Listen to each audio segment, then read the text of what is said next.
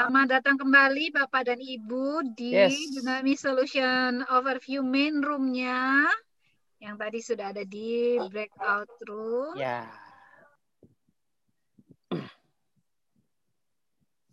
Oke. Nanti teman-teman co-host nanti dimohon untuk recordingnya tidak dimatikan lagi ya, teman-teman. Kayaknya tadi ada teman-teman co-host yang memastikan recording. Nanti kita tidak, ini untuk kepentingan, kita memang recording Bapak dan Ibu karena untuk kepentingan nanti audio webcastnya bisa Bapak dan Ibu simak kembali nih di websitenya Dunamis. Sambil menunggu teman-teman yang lain kembali. Ini baru beberapa saja sih yang kembali ya. Oke. Mas Teddy boleh di-share lagi mungkin tadi Mas Teddy untuk slide-nya. Kita mau untuk ajak ini dulu kali ya, peserta breakout untuk sharing dulu kali ya Mas ya. Boleh, 1, silakan. 2. Setelah itu nanti kita akan sekaligus bahas pertanyaan yang tadi sudah dituliskan oleh Ibu Hana Puspita. Kita akan jawab pertanyaannya Bu Hana. Sambil tunggu lagi. Kotak putihnya muncul lagi nih Mas Teddy. Boleh. Nah, sip. Kita lihat dulu pesertanya.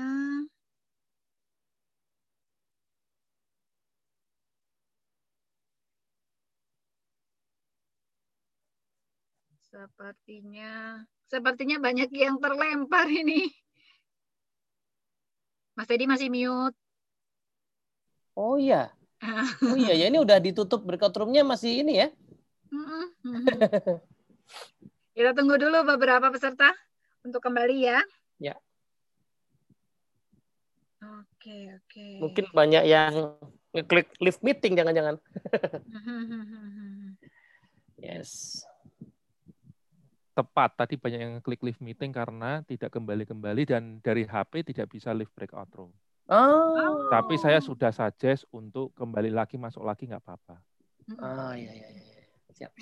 Oke. Ya. Nah, ini pada masuk lagi. Ya, ini ada Ibu Weni Perindo, tadi Mas Irfan juga, Mbak Maya itu dari ruangan saya juga. Oke. Nah, ini Bu Mela. Bu Mela. Terima kasih Bapak dan Ibu sudah kembali. Mohon maaf kalau tadi ternyata harus live dulu baru bisa masuk, sepertinya ada sedikit. Sudah muncul, sudah. Ada sudah pada kembali akhirnya. 16 detik, Mbak. Oke, tombol close-nya sempat menghilang ya. Sempat menghilang sama sekali. Sekarang tombol close-nya sudah kembali. Oke, baik. Terima kasih Bapak dan Ibu, selamat datang kembali dari breakout room. Nah, kita akan segera memulai kembali Dunamis Solution Overview. Ini sepertinya sudah mulai komplit lagi nih Mas Teddy, peserta kita. Beberapa yang juga masih berusaha masuk, kita juga sudah mulai bisa bergabung lagi. Nah, kita mulai pilih nih sekarang untuk diskusi nih. Kira-kira Bapak dan Ibu kelompok mana nih yang akan share hasil diskusinya? Ya, boleh. Tantangan organisasi Anda dalam menyelaraskan kompetensi dengan kinerja. Mungkin kita minta dua kelompok untuk bisa share karena waktu mungkin juga kita minta share-nya nggak usah terlalu lama ya Mas. Betul. 2 menit boleh. Silakan Bapak dan Ibu, teman-teman Dunamis mungkin ada yang bisa kelompok 2 itu Mbak Astri, kebetulan ada Pindad dan BJTI. Kasusnya sama dan menahun. Nah, ini dia. Silakan Bu Nana. Waduh. Bu Nana BJTI nih. Ya. Sekarang beliau di Manyar, jadi dirut di Manyar sekarang. Assalamualaikum warahmatullahi wabarakatuh. Waalaikumsalam Bu Nana. Mas Teddy, gimana kabarnya? Baik, Bu Nana. Saya ini muridnya Mbak, muridnya Mas Teddy. Reuni sama Mas Teddy dong Bu hari ini. Sama dong kalau gitu, saya juga muridnya Bu. Silakan Bu Nana. Terima kasih atas waktunya. Ini saya nggak tahu, seharusnya juru bicaranya nih Mas Ali, cuman Mas Alinya ini kok nggak kelihatan ini. Lagi ngumpet mungkin Mas Ali. Hujan di Bandung kayaknya. Insya Allah kasus yang tadi disampaikan Mas Ali dengan saya relatif sama Mas Pedi. Jadi satu itu berkaitan dengan tools yang saya tanyakan itu. Memang saya setuju dengan yang disampaikan Mas tadi bahwa kalau untuk kita bicara assessment kompetensi, pasti yang paling efektif adalah assessment center. Tetapi kan isunya adalah biaya gitu ya. Yes. Apalagi kalau assessment centernya ke Dunamis gitu kan. Ibu bisa. Murah Bu, justru Bu Dunamis Bu. Ngerogoh kantongnya itu bisa sampai bolong gitu sampai. Sehingga kan kita tahu bahwa kalau kita bicara kompetensi, even itu kita sudah punya namanya kampus kompetensi, subjektivitas itu kan sangat kental, Pak. Karena tools-nya itu kan sesuatu yang kita mengukur sesuatu sifatnya kualitatif. Ya.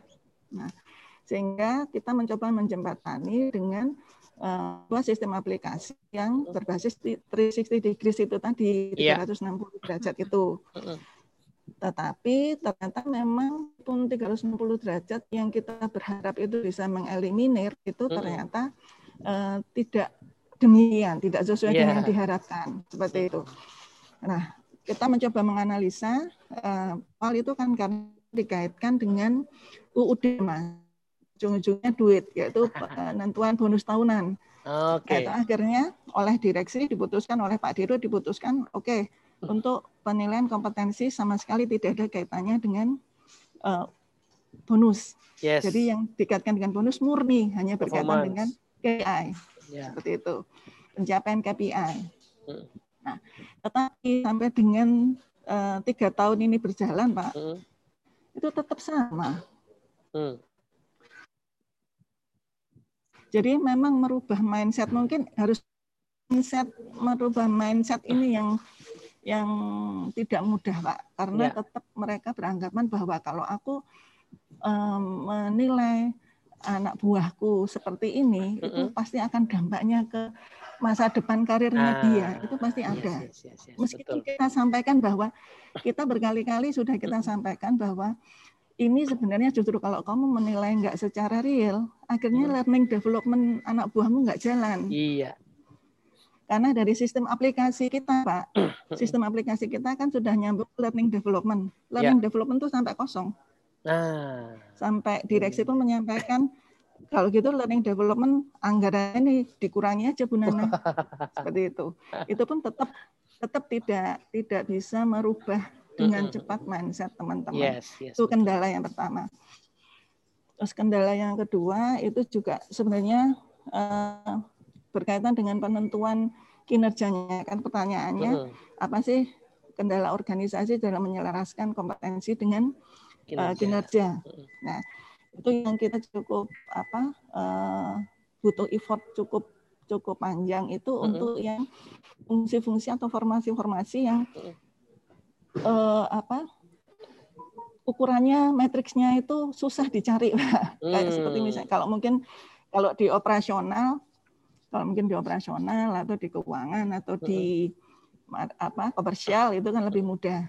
Tapi pada saat itu masuk ke yang fungsi-fungsi administratif di legal, di SDM, nah itu pasti butuh effort. Meskipun akhirnya kita bisa melampaui itu yang cukup panjang. Itu sih Mas tadi yang bisa saya sharingkan. Mungkin dari Mas Ali bisa menambahkan, mungkin ada yang kurang tadi. Baik, terima kasih Bu Nana sudah share. Mungkin satu lagi Mas Teddy. Ya, dari boleh. breakout 8 tadi. Breakout 8 dari Bu Marina Jasindo tadi sharingnya menarik sekali. Mungkin teman-teman yang lain juga pengen dengar ini sepertinya. Boleh, silakan Bu Marina, silakan. Ya, selamat siang Bapak Ibu semuanya. Selamat siang, silakan Bu. Kalau sharing dari kami tentang tantangan menyelaraskan kompetensi dengan kinerja, mungkin di awal tadi saya sudah sampaikan juga, tantangannya adalah kita sedang mengupdate acuan kompetensi atau kamus kompetensinya, karena ada perubahan struktur organisasi dan juga inisiatif-inisiatif strategis. Misalkan mau fokus kemana perusahaan di tahun-tahun ke depan, atau ada inisiatif-inisiatif terkait dengan transformasi ataupun kebijakan di HR, seperti perubahan dari dulunya pakai golongan, sekarang pakai grading, misalnya gitu ya. Nah, di situ kan juga mulai ada challenge. Kalau kompetensi itu kan kita seharusnya mulai dari benar nggak ya Pak? Maksudnya dari terkait juga dengan job desk gitu ya? Ya. Terkait juga dengan job desk. Nah, job desk-nya juga kan harus di-update juga gitu dengan adanya perubahan-perubahan tersebut. Nah, dulunya kita pakai golongan dan pangkat itu dari sekian puluh, nah disimplify menjadi hanya belasan sampai dengan level direksi gitu kan. Nah, ada distinct job-nya juga yang harus kita sesuaikan gitu. Itu juga menjadi challenge kita gitu. Mulai dari job desk-nya, nanti kompetensinya juga levelingnya juga kan ya Pak. Harus bagaimana, selain levelingnya juga item-itemnya apakah masih sesuai dengan tantangan yang sekarang, seperti itu sih. Kalau di kami terkait banyaknya perubahan, jadi itu juga harus disesuaikan. Oke. Terima kasih Bu Marina. Ya, sama-sama. Lupa Mas Teddy, tadi kita tidak minta kasih jempol buat itu dia. Kita kasih Tolong Bu jempol Marina buat sama Bu Nana kita kasih jempol ya. Bu Marina jempol buat virtual. Bu Nana. Jempol virtual. Yes, oke. Boleh, silakan Bapak dan Ibu beri jempol nih untuk Bu Nana dan Bu Marina yang sudah share tantangan organisasinya dalam menyelaraskan kompetensi dengan kinerja. Kita akan segera masuk ke bagian terakhir ya Mas Teddy dari Dunamis Solution Overview, tapi kita jawab dulu pertanyaan dari Bu Hana Puspita. Apa framework Dunamis untuk menengahi antara potensi dengan kompetensi? Misal, seseorang dengan kompetensi yang baik memenuhi persyaratan pekerjaan, apakah pasti potensial untuk ditingkatkan karirnya? Bagaimana menerjemahkan asesmen kompetensi ke potensi? Ya, oke. Jadi inilah pentingnya assessment center sebenarnya ya. Memang tadi Bu Nanda sebutkan memang ini cost-nya relatif ya. Kalau dibilang mahal itu relatif lebih mahal. Tapi kan mahal murah itu value-nya ya. Jadi saya kasih gambaran begini Mbak. Zaman dulu banget misalnya. Saya itu nge-assess pakai vendor ya. Untuk level manager, untuk promosi level manager itu per orang assessment center tuh jatuhnya di angka waktu itu ya 2,5 juta tuh per orang. Mahal apa enggak tuh? Waktu itu sih kerasa mahal. Tapi pertanyaannya gini, kalau kita salah pilih manajer itu lebih mahal mana daripada 2,5 juta? Kan gitu kan? Betul. Gitu loh. Iya kan? Karena betul-betul pada saat assessment itu saya tuh gini, assessment center itu nanti gini, Bu Nana tadi poinnya valid sekali.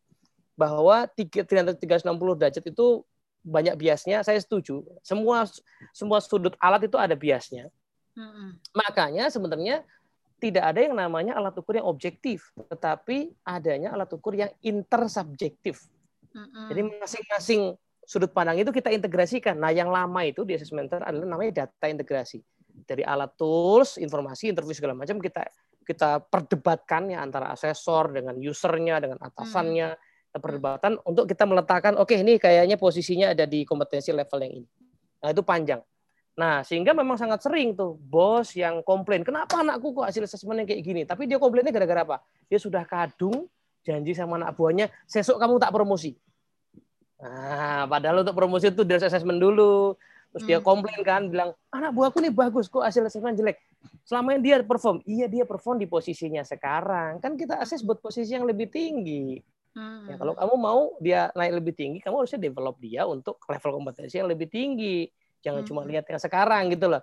Nah, inilah tadi jawaban dari Bu Hana bahwa kita perlu memang meletakkan itu. Jadi kalau biasanya sih umumnya banyak yang pakai ini ya.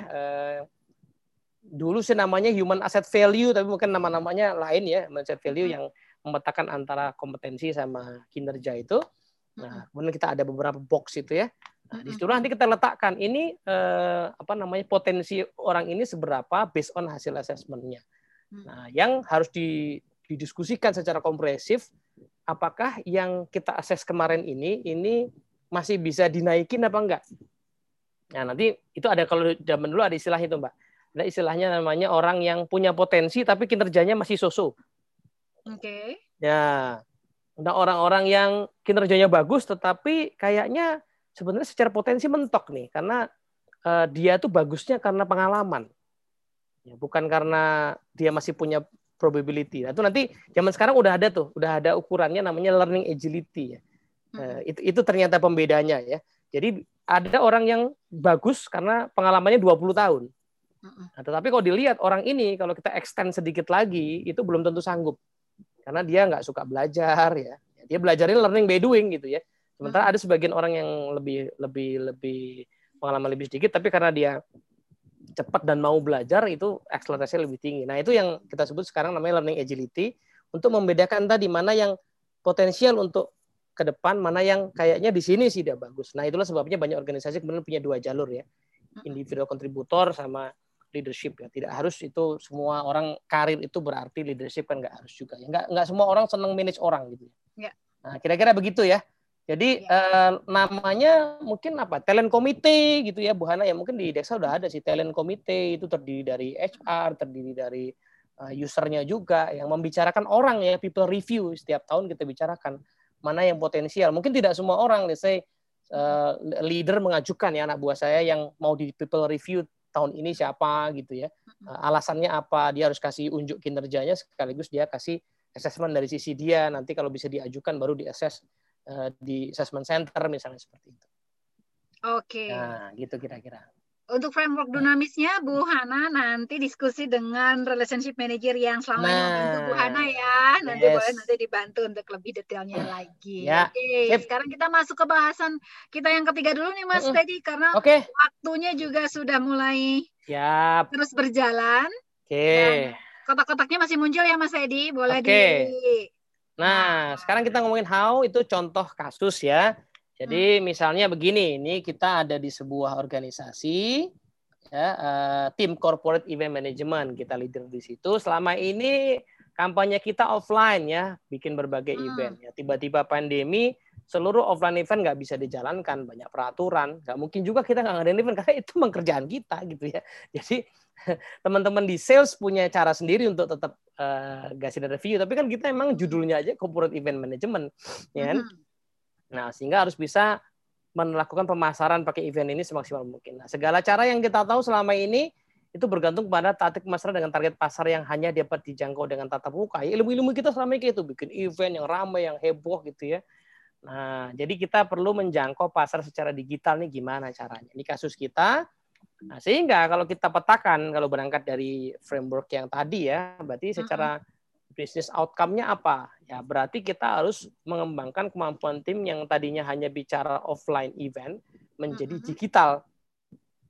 Nah, ini kan pasti di tengah-tengahnya ada konsekuensinya kompetensi development plan. Ya kan, nggak mungkin ini nggak ada gitu. Orang keahliannya berbeda, ya kan gitu. Nah, ini dia ya. Sekarang kompetensi development plan itu sebenarnya dalamnya ada apa aja? Pertama, kita perlu petakan lagi kompetensi modelnya apa.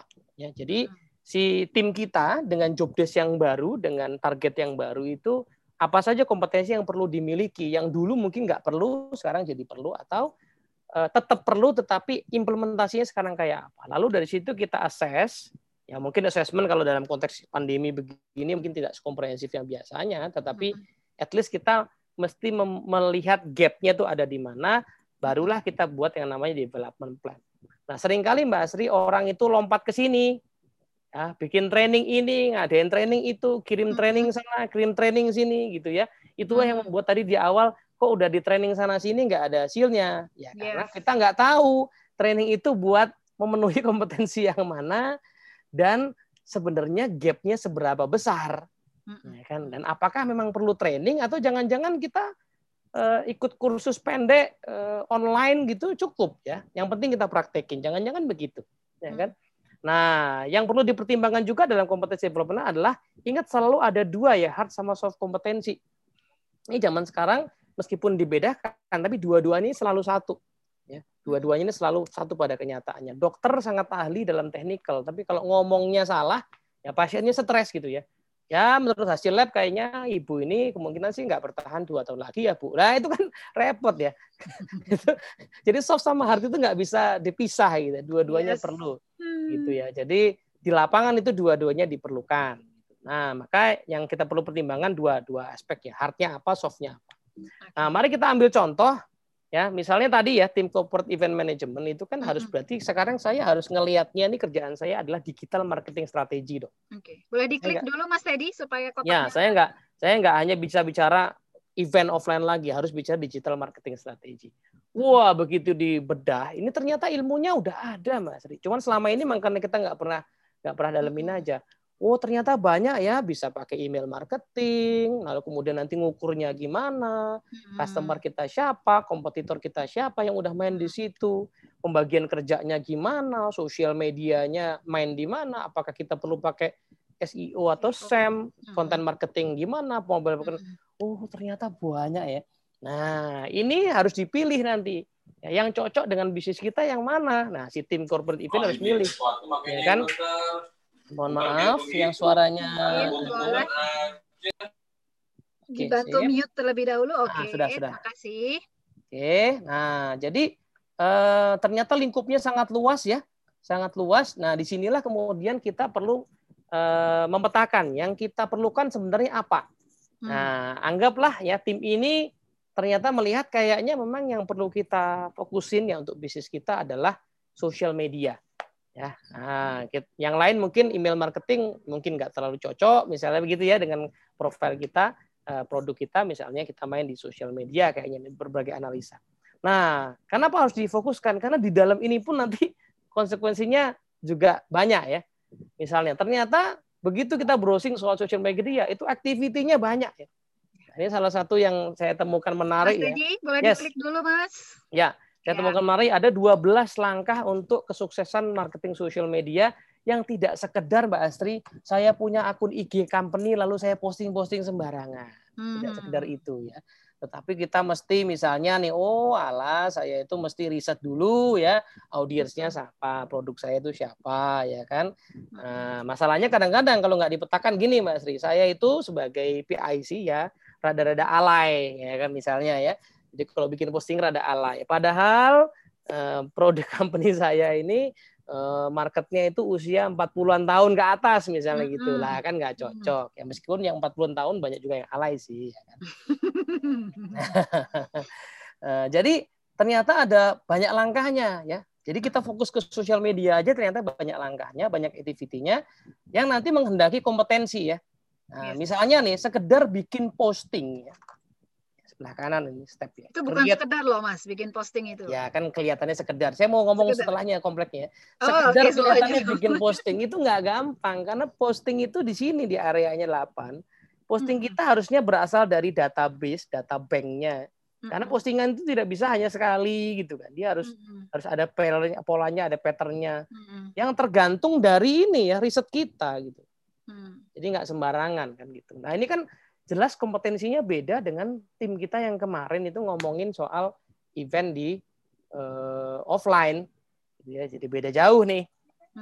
Gitu. Nah dari sini ternyata supaya bisa perform 12 activity ini apa yang diperlukan? Nah, ternyata yang diperlukan itu ini activity detailnya ya, dia bisa realnya tuh harus rajin ngecek statistik ya kan, mention reply-nya. Ini kan beda nih. Selama ini saya tuh nelpon nih, sekarang harus ngecekin reply gitu kan. Bikin goals-nya apa, targetnya apa. Harus cari angka berapa posting untuk dapetin conversion rate misalnya begitu ya. Kemudian tren industri seperti apa, reportnya seperti apa, marketing plan kita seperti apa. Perlu nggak kita beli iklan di IG, di Facebook misalnya. Itu dan cara mainin iklannya juga nggak gampang ya. Itu ada kompetensinya sendiri. Itu otomatis. Jadi tidak sekedar bahwa yuk kita posting gitu loh, ada ilmunya. Nah, konsekuensinya adalah ke ini kompetensi. Di sini soft skill, broad skill, vertical skill itu ya ini bahasa yang saya dapat dari consultancy skill lah ya. Tapi kita lihat ya, ternyata konsekuensinya dulu kita nggak pernah ngomongin kompetensi misalnya adaptable atau passionate gitu. Tapi di sosial media perlu. Kenapa? Karena yang dilihat orang hanya postingan. Gimana cara postingan itu hidup gitu, yang kerasa. Itu kalau yang bikin nggak punya passion terkait bikin postingan ya, itu nggak akan kerasa. Misalnya begitu ya. Nah, kemudian kolaboratif ya. Bahkan sekarang tuh lucu-lucu ya, misalnya kayak orang bikin iklan di TikTok gitu ya, ternyata tuh bisa kolaborasi tuh, gabung-gabungin gambar dengan orang yang nggak kenal gitu. Itu kan ide-ide yang di sosial media sekarang bisa muncul, dulu-dulu agak sulit ya. Nah, itu diperlukan soft skill-nya. Tapi juga sisi yang lain perlu ada broad skill, itu kemampuan yang sifatnya salah satunya misalnya menganalisa data ya. Datanya itu di sosial media menariknya adalah tools-nya udah banyak dan udah canggih-canggih.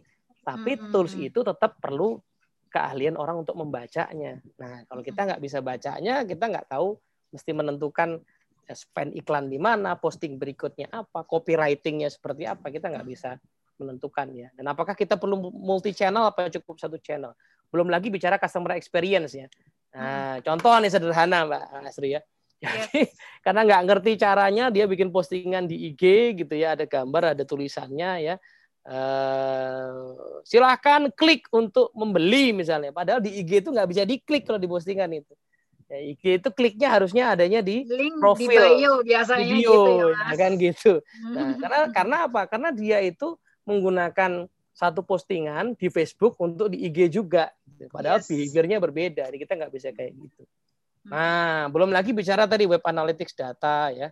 Nah, ini belum lagi community management ya. Memanage komunitas di online itu berbeda dengan tadi komunitas seru-seruan yang offline gitu. Nah, ini yang sebenarnya di luaran sana di zaman sekarang kita browsing sedikit soal kompetensi itu ada jawabannya Mas.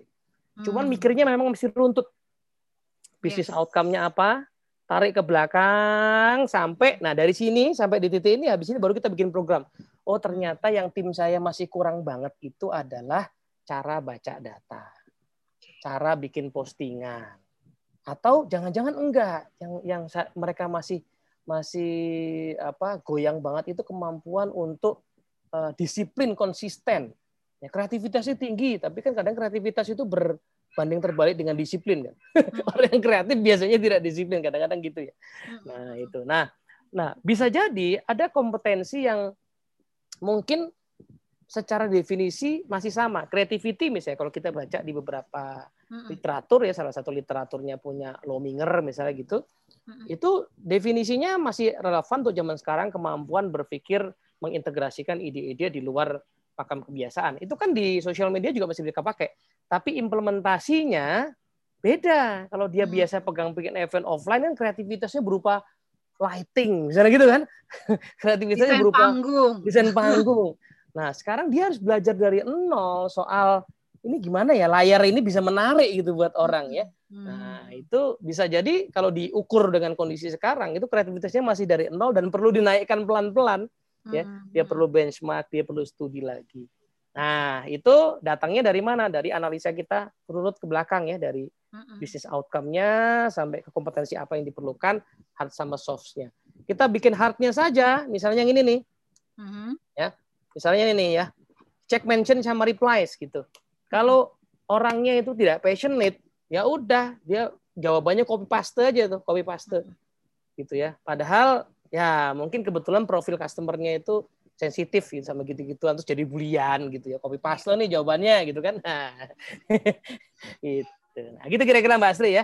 Jadi logiknya seperti itu. Jadi intervensi terhadap kompetensi itu sebenarnya udah agak di ujung. Kita perlu aligning dulu kompetensi dengan business outcome kita.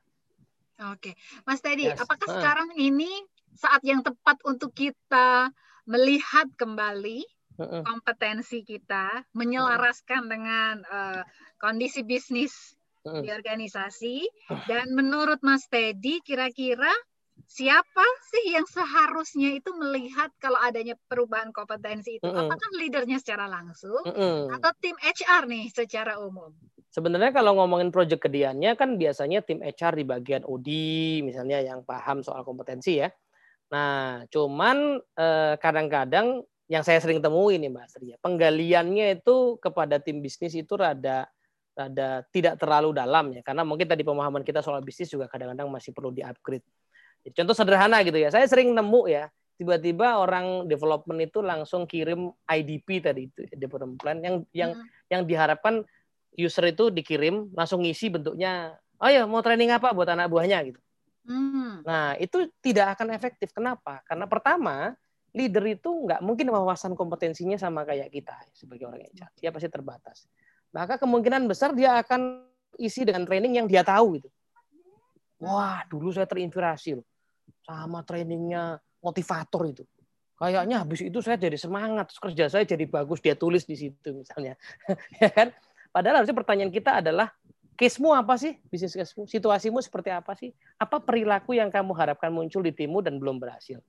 Ya, tim saya itu nggak disiplin, tim saya itu nggak kreatif. Kreativitasnya kayak apa? Nah, baru kemudian kita bisa, oh ternyata memang betul ya. Secara kompetensi, sekarang si creativity itu perlu dinaikkan lagi, dijadikan tema, tapi definisinya definisi digital, ya, misalnya gitu ya. Nah, itu tim yang megang kompetensi, biasanya mungkin tim OD atau tim talent gitu yang perlu aware sama itu dan mengeducate user gitu, user bahwa kondisinya sekarang kalau melihat strategimu itu harus ada adjustment di kompetensi itu, karena kita lihat seperti ini isunya. Oke, terima kasih Mas Teddy, Bapak dan Ibu. Kalau masih ada pertanyaan yang mau disampaikan untuk Mas Teddy, masih ada waktu, mungkin kita boleh terima 1 atau 2 pertanyaan ya Mas Teddy ya. Silakan. Oke, tapi sebelumnya sambil menunggu pertanyaan yang masuk, boleh saya share screen dulu Mas Teddy? Ya, silakan. Oke, saya mau minta bantuan dulu Bapak dan Ibu untuk memberikan masukan atas berjalannya Dunamis Solution Overview kita hari ini. Kami mohon Bapak dan Ibu bisa memberikan feedback dengan men-scan barcode yang ada di layar Bapak dan Ibu atau klik di browser Anda bit.ly/SOV111120. Waduh, ini angkanya ya 11 nih. Bagus nih. Hari Harbolnas bukan sih hari ini? Oh iya, banyak promo ya di online shop ya. Oke. Atau Bapak dan Ibu juga bisa langsung klik link yang nanti dicantumkan oleh rekan Dunamis di kolom chatnya. Kami mohon Bapak dan Ibu untuk bisa memberikan masukan terhadap berjalannya Dunamis Solution Overview kita hari ini untuk perbaikan kami ke depannya, dan bila ada masukan mengenai topik yang akan dibahas, boleh juga dituliskan di feedback form tersebut. Kemudian Bapak dan Ibu, untuk hari Jumat nanti kita akan hadir kembali Dunamis Webinar Series. Kalau Dunamis Webinar Series ini kita akan hadirnya hanya 45 menit saja, dan kita akan bicara mengenai komunikasi dengan empati, tingkatkan sinergi dengan rekan kerja. Nah, Bapak dan Ibu, untuk melakukan pendaftaran di Dunamis Webinar Series ini, silakan Anda langsung masuk ke websitenya Dunamis di dunamis.co.id/webinar. Dan bila Bapak dan Ibu tertarik untuk mengikuti program public training Dunamis secara online, ada beberapa pilihannya. Silahkan, ada beberapa tema yang kami angkat. Ini mungkin untuk kalau besok sudah mepet sekali, untuk yang tanggal 18 dan 24 November kita masih ada mengenai effective virtual presentation. Nah, nih untuk yang merasa bahwa selama ini presentasi secara virtualnya kurang efektif, boleh gabung di public training kami, atau juga mengenai delegasi ada di tanggal 24 November nanti. Silakan Anda kirimkan email ke publicprogram@dunamis.co.id ataupun WhatsApp ke 0812-9863-9739 untuk informasi dan pendaftaran, atau hubungi relationship manager yang selama ini membantu Bapak dan Ibu. Kalau seandainya Mbak, saya nggak mau untuk public training, tapi mau untuk in-house aja di organisasi saya, bisa atau enggak? Boleh, silakan Bapak dan Ibu kontak saja langsung relationship manager yang selama ini membantu Bapak dan Ibu.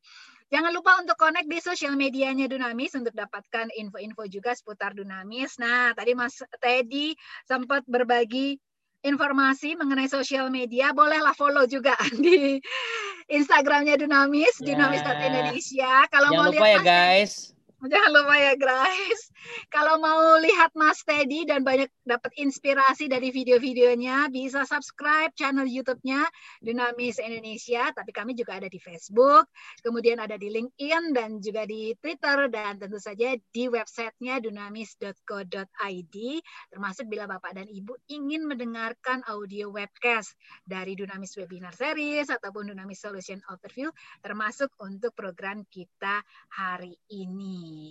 Oke. Sekarang sudah selesai informasinya. Saya mau cek dulu Mas Teddy apakah ada pertanyaan dari Bapak dan Ibu.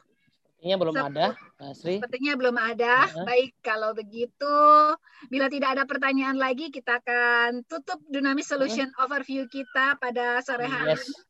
Kami masih tunggu ya Bapak dan Ibu untuk memberikan feedback-nya. Yes. Bintangnya ya guys, bintangnya ya. Bintang.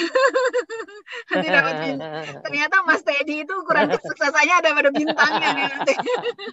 Bintang 5 ya, bintang 5 ya. Baik.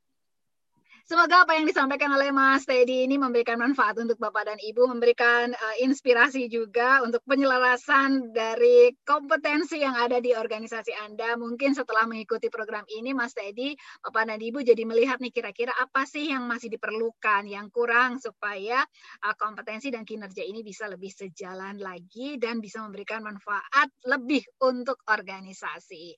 Sekali lagi, bila ingin mendengarkan audio recordingnya, silakan nanti mampir ke websitenya Dunamis di dunamis.co.id/webcast untuk mendengarkan kembali webcast dari Mas Teddy dari Dunamis Solution Overview kita hari ini. Mas Teddy, terima kasih sudah berbagi. Terima kasih sudah bergabung Bapak Ibu. Overview.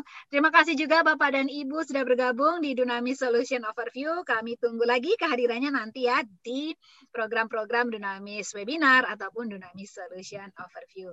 Selamat sore Bapak dan Ibu. Terima kasih dan stay healthy. Sampai ketemu lagi Bapak dan Ibu. Ya. Selamat sore. Assalamualaikum warahmatullahi wabarakatuh. Waalaikumsalam warahmatullahi wabarakatuh. Bapak dan Ibu semuanya. Terima kasih Ibu. Bu Meila, terima kasih sudah bergabung. Bu Marina, terima kasih Bu Marina. Sampai ketemu lagi. Ya, Kang Ali, apa kabar Kang Ali? Ini kayaknya saya kenal nih, Kang Ali Nugraha nih. Alhamdulillah, Mas Teddy. Kan, bener kan? Iya. Itu malu nih sama Mas Teddy teh ada utang. Ya harus malu memang, harus malu. Makanya nggak berani nongol karena ada utang nih. Ditanya. Okay. Takut ditagih ya Pak Ali ya. Iya. Nanti kalau udah selesai deh, berani nongol. Terima kasih Pak Ali. Iya, terima kasih Mas Teddy Dunamis. Ya. Sama-sama. Pak Ali dari pindah ke Bandung ya, Mas Teddy ya? Ya, pindah Bandung.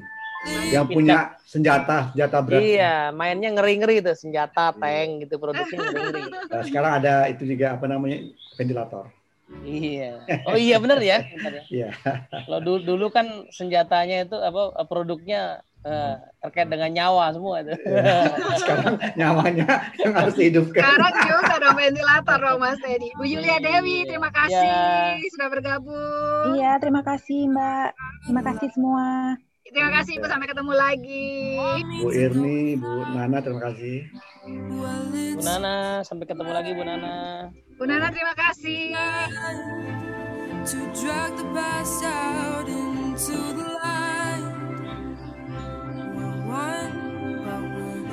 Terima kasih Pak Ali Gunung Siregar, kemudian Bapak atau Ibu Arsi, Pak Asri Putra juga terima kasih, Pak Fandi, Bu Hana Puspita, terima kasih Bu Hana, Bu Irni Yuliani, terima kasih juga sudah bergabung Bu Isma. Sampai ketemu lagi Bu. Sampai jumpa. Sampai jumpa Bu Nelvina, Bu Isma juga terima kasih. Bu Nia, Bu Nisa, Bu Nurul, Ibu Weni, terima kasih juga. Terima kasih. Sampai ketemu lagi Ibu. Ya, sama-sama. Izin live ya. Boleh Ibu, silakan Bu Nia, terima kasih. Selamat sore. Sore. Bu Linda, terima kasih. Selamat sore juga, Bu Rahma.